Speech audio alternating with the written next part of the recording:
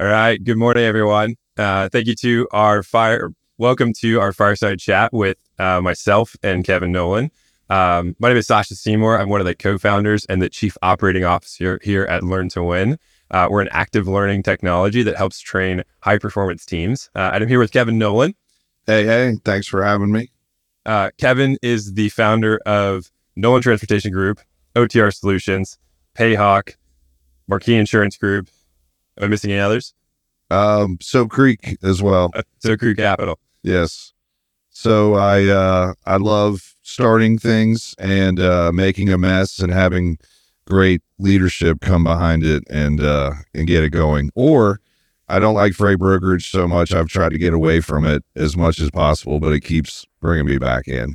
Kidding. I love freight brokerage, but as a freight broker, you kind of do the same thing over and over and over and over again. So there is time to come up with other ideas and find other services that work well for trucking companies. Yeah, I love that. Well, Kevin, appreciate you taking the time to chat with us this morning. I've actually listened to a couple of your interviews in the past, and I remember there was one interview in particular where somebody asked you, when did you know you were going to be successful at NTG Freight? And you said the phrase, well, I may not be this, I may not be that, but you know what? I'm a damn good freight broker. I'm a good freight broker. What are the competencies and skills that go into being a good freight broker? Certifiably insane is first and foremost. No, it's people skills, really, first and foremost. Being able to talk to a CFO about their freight spend or talk to a high-level logistics operations management SVP, and then the next minute being on the phone with a driver who's lost in Savannah and only has 15 minutes. You just have to be extremely well-rounded, I would say. Freight brokerage is probably one of the only businesses where new people very fast have to buy, sell, and manage, right? So they have to, So there's a lot that goes on. So I, a pretty good 1 minute manager, so to say, like I can hop around fast and quick. And so freight brokerage is always changing. It's always moving. And then also it's a game. So I just knew about 3 weeks into it, like, okay, I can be great at this. Yeah. So it sounds like there's a certain element of the people skills involved, a certain element of being able to hop from thing to thing to thing to thing to thing. So there's a certain level of just these sort of core, almost built-in capabilities from a person. But then what? Like, what do you train somebody on so that they are good at being a freight broker? So training is, I believe, our best skill at NTG. We're able to hire large classes. Just last week, we had 200 start across all different offices, and we want them to be trained uniform. I want to be able to go into my Hattiesburg, Mississippi, Atlanta, Charleston, Nashville, Chicago offices, and they all feel the same. The energy's all the same. And by the way, I'm probably going to have to recruit someone from my Nashville office to go to the Grand Rapids office to take a new position or anything. So I want uniform training. So one of the reasons why we love Learn to Win and why it's been so great was, we went and we looked at some of the best people that train the best. And what do they use? The U.S. Army, Chick-fil-A.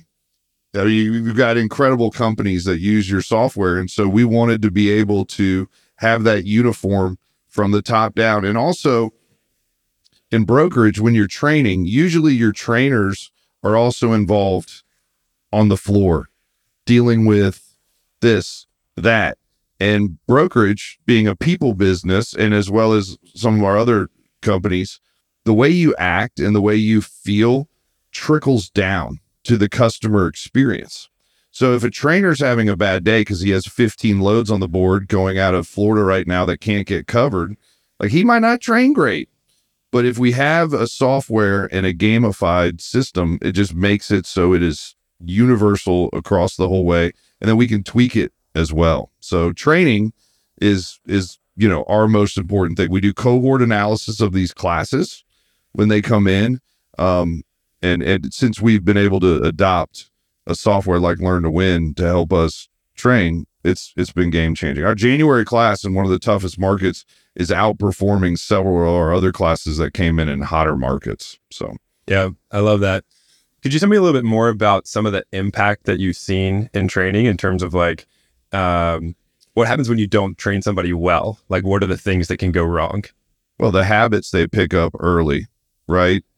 One thing that we really have to work on better as an organization, I believe, as an industry, is continued training, right? The industry evolves, the industry it changes. And so if you don't continue training in all departments, not just sales, everyone knows I love sales and sales, load count, growth, everything else. But account managers, they need to understand where fuel's moving. So, I'd say when it goes stale is when bad training happens. I mean, every logistics company I've been in, or any, even in our insurance business, everything, we all have these giant things of training where they're all over the place, right? We have a playbook, so to say, and luckily that was all in one place until we moved it to Learn to Win. But we had PowerPoints over here, Excel spreadsheets over here, fighting objections over here. And so it was also, when you ask about, what's something that can go bad in training, someone has something in Chicago that's working really well and it's not going well in Atlanta, and they're just in different places. So that to me is the unorganization of it. When we were trying to cover all the loads, when we're trying to hire more people, we're trying to pay payroll, we're trying to get carriers to send us PODs. There's so many things that happen that training has to be, done well. So the gamifying has made it really cool. Awesome. You mentioned a little bit the sales. You mentioned account managers. What are the different gaps that you're seeing in training across the industry? Like, what are the places where accounts receivable and accounts payable? Yeah. I think there's so much opportunity and connectivity. We all wait on the end driver to send the documents and paperwork before we can start getting paid or charged. So I think there's a lack there of a focus and training on accounts receivable and accounts payable. It's a capital intensive business, transportation, logistics, warehousing, whatever it is. And so if you can get your average days to pay or average collections down a few days, it makes a big engine. But there's so much turnover in AP and AR as well. So I think that's a major lacking space and area. Connectivity, I just would say as a whole, needs more focus and training, because I would bet of the 200 people that we hired a few weeks ago, less than 2% know what EDI or API means, nor do they probably care, right?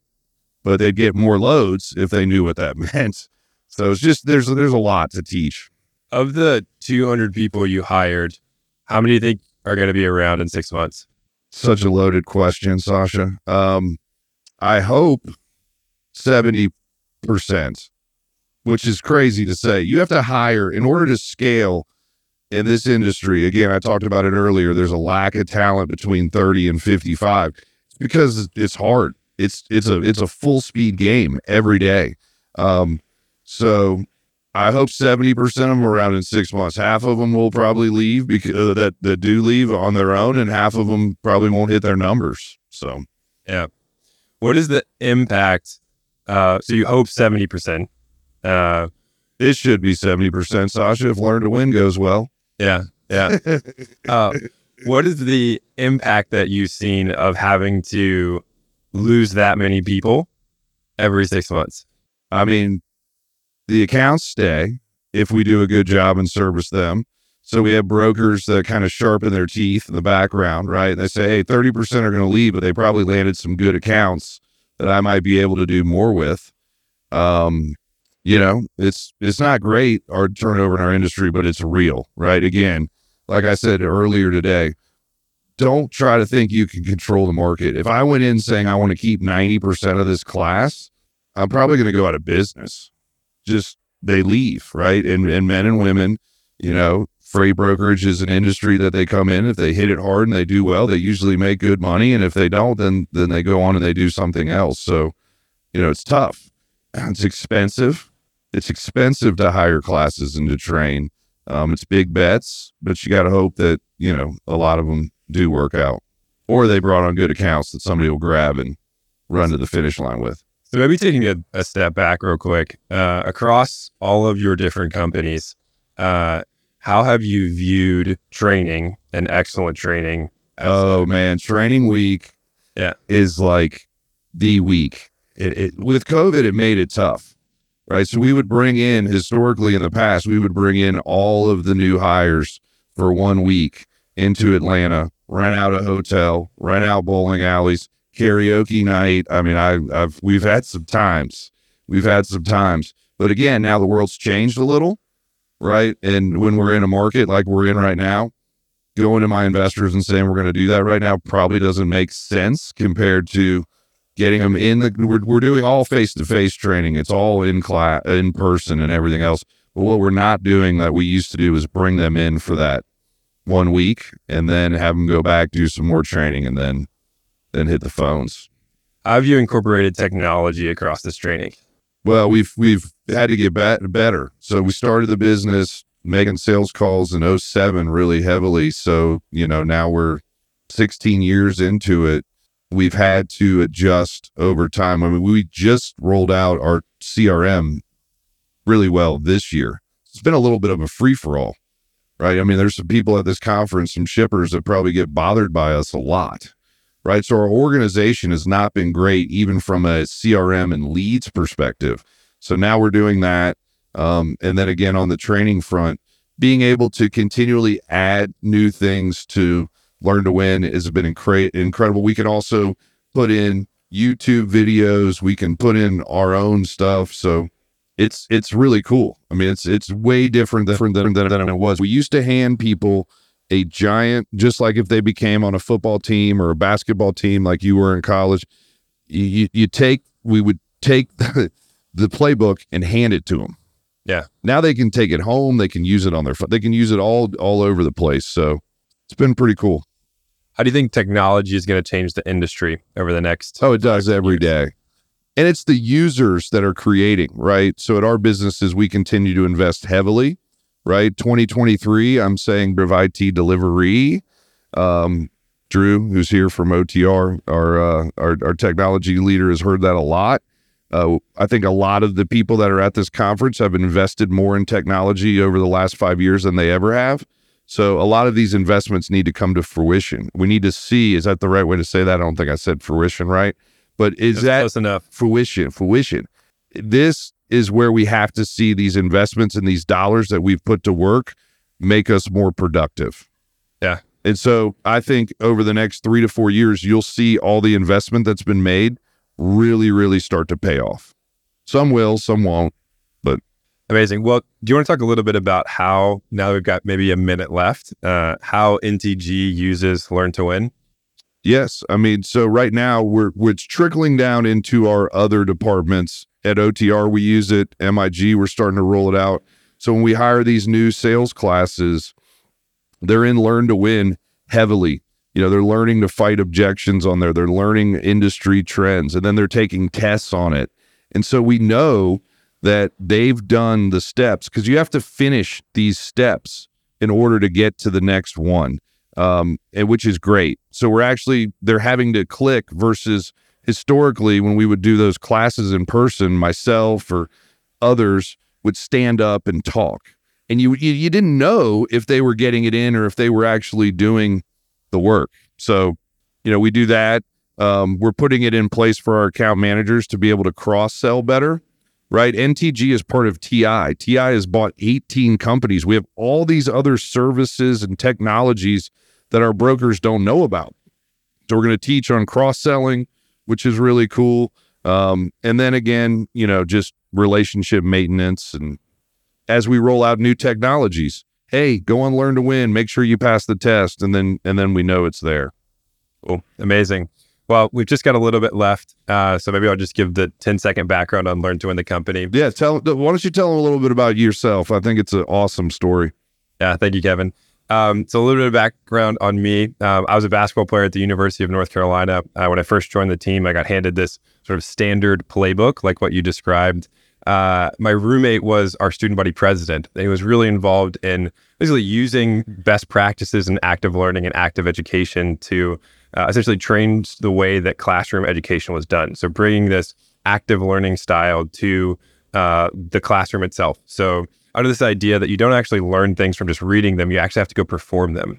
And so Andrew and I had this idea, what if we took those active learning concepts and those active learning principles and bring them to the world of competitive athletics? So ultimately what we built was a training software very similar to a Rosetta Stone or a Duolingo type of training tool where you could, if you were an athlete, see a picture of a play or watch so a at video. UNC, you guys were using this for your team? Well, not when I was there directly, but yes, now North Carolina basketball is a client of ours. We work with about 150 different athletic programs, everything from the Baltimore Ravens to the Pittsburgh Penguins to Chick-fil-A again. Yeah, Chick-fil-A's a part. I mean, the Ravens are cool, but Chick-fil-A's. Yeah. Well, you mentioned before you're a big golfer. We actually do all the training and onboarding for the PGA Tour. So if you're a new volunteer at the tour, you're using Learn to Win technology. But what we realized was that ultimately when we were solving these problems, which is a problem of how in this particular moment, when I'm a quarterback and I get a picture of, I don't know, I've got 2 seconds to read the coverage and I've got to make a decision, or I'm an Air Force pilot and my AMED shaft fails and I've got to make a decision right here, or I'm a sales broker and I'm in a conversation and I need to know what I need to do in that particular moment.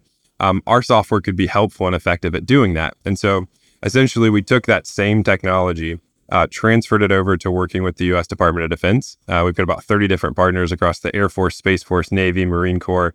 We can do training up to impact level 6. So we can do basically top secret level certified training on the technology. And then about a year and a half ago, found out that it turns out that the same sort of high performance training needs that you see for a football player, that you see for an Air Force pilot, you also see in freight brokers. And it's been an amazing transition from there over to sort of working with partners like you. Well, we're excited to have you. Again, I've been in this industry for a long time. And in 2021, it was coming even more.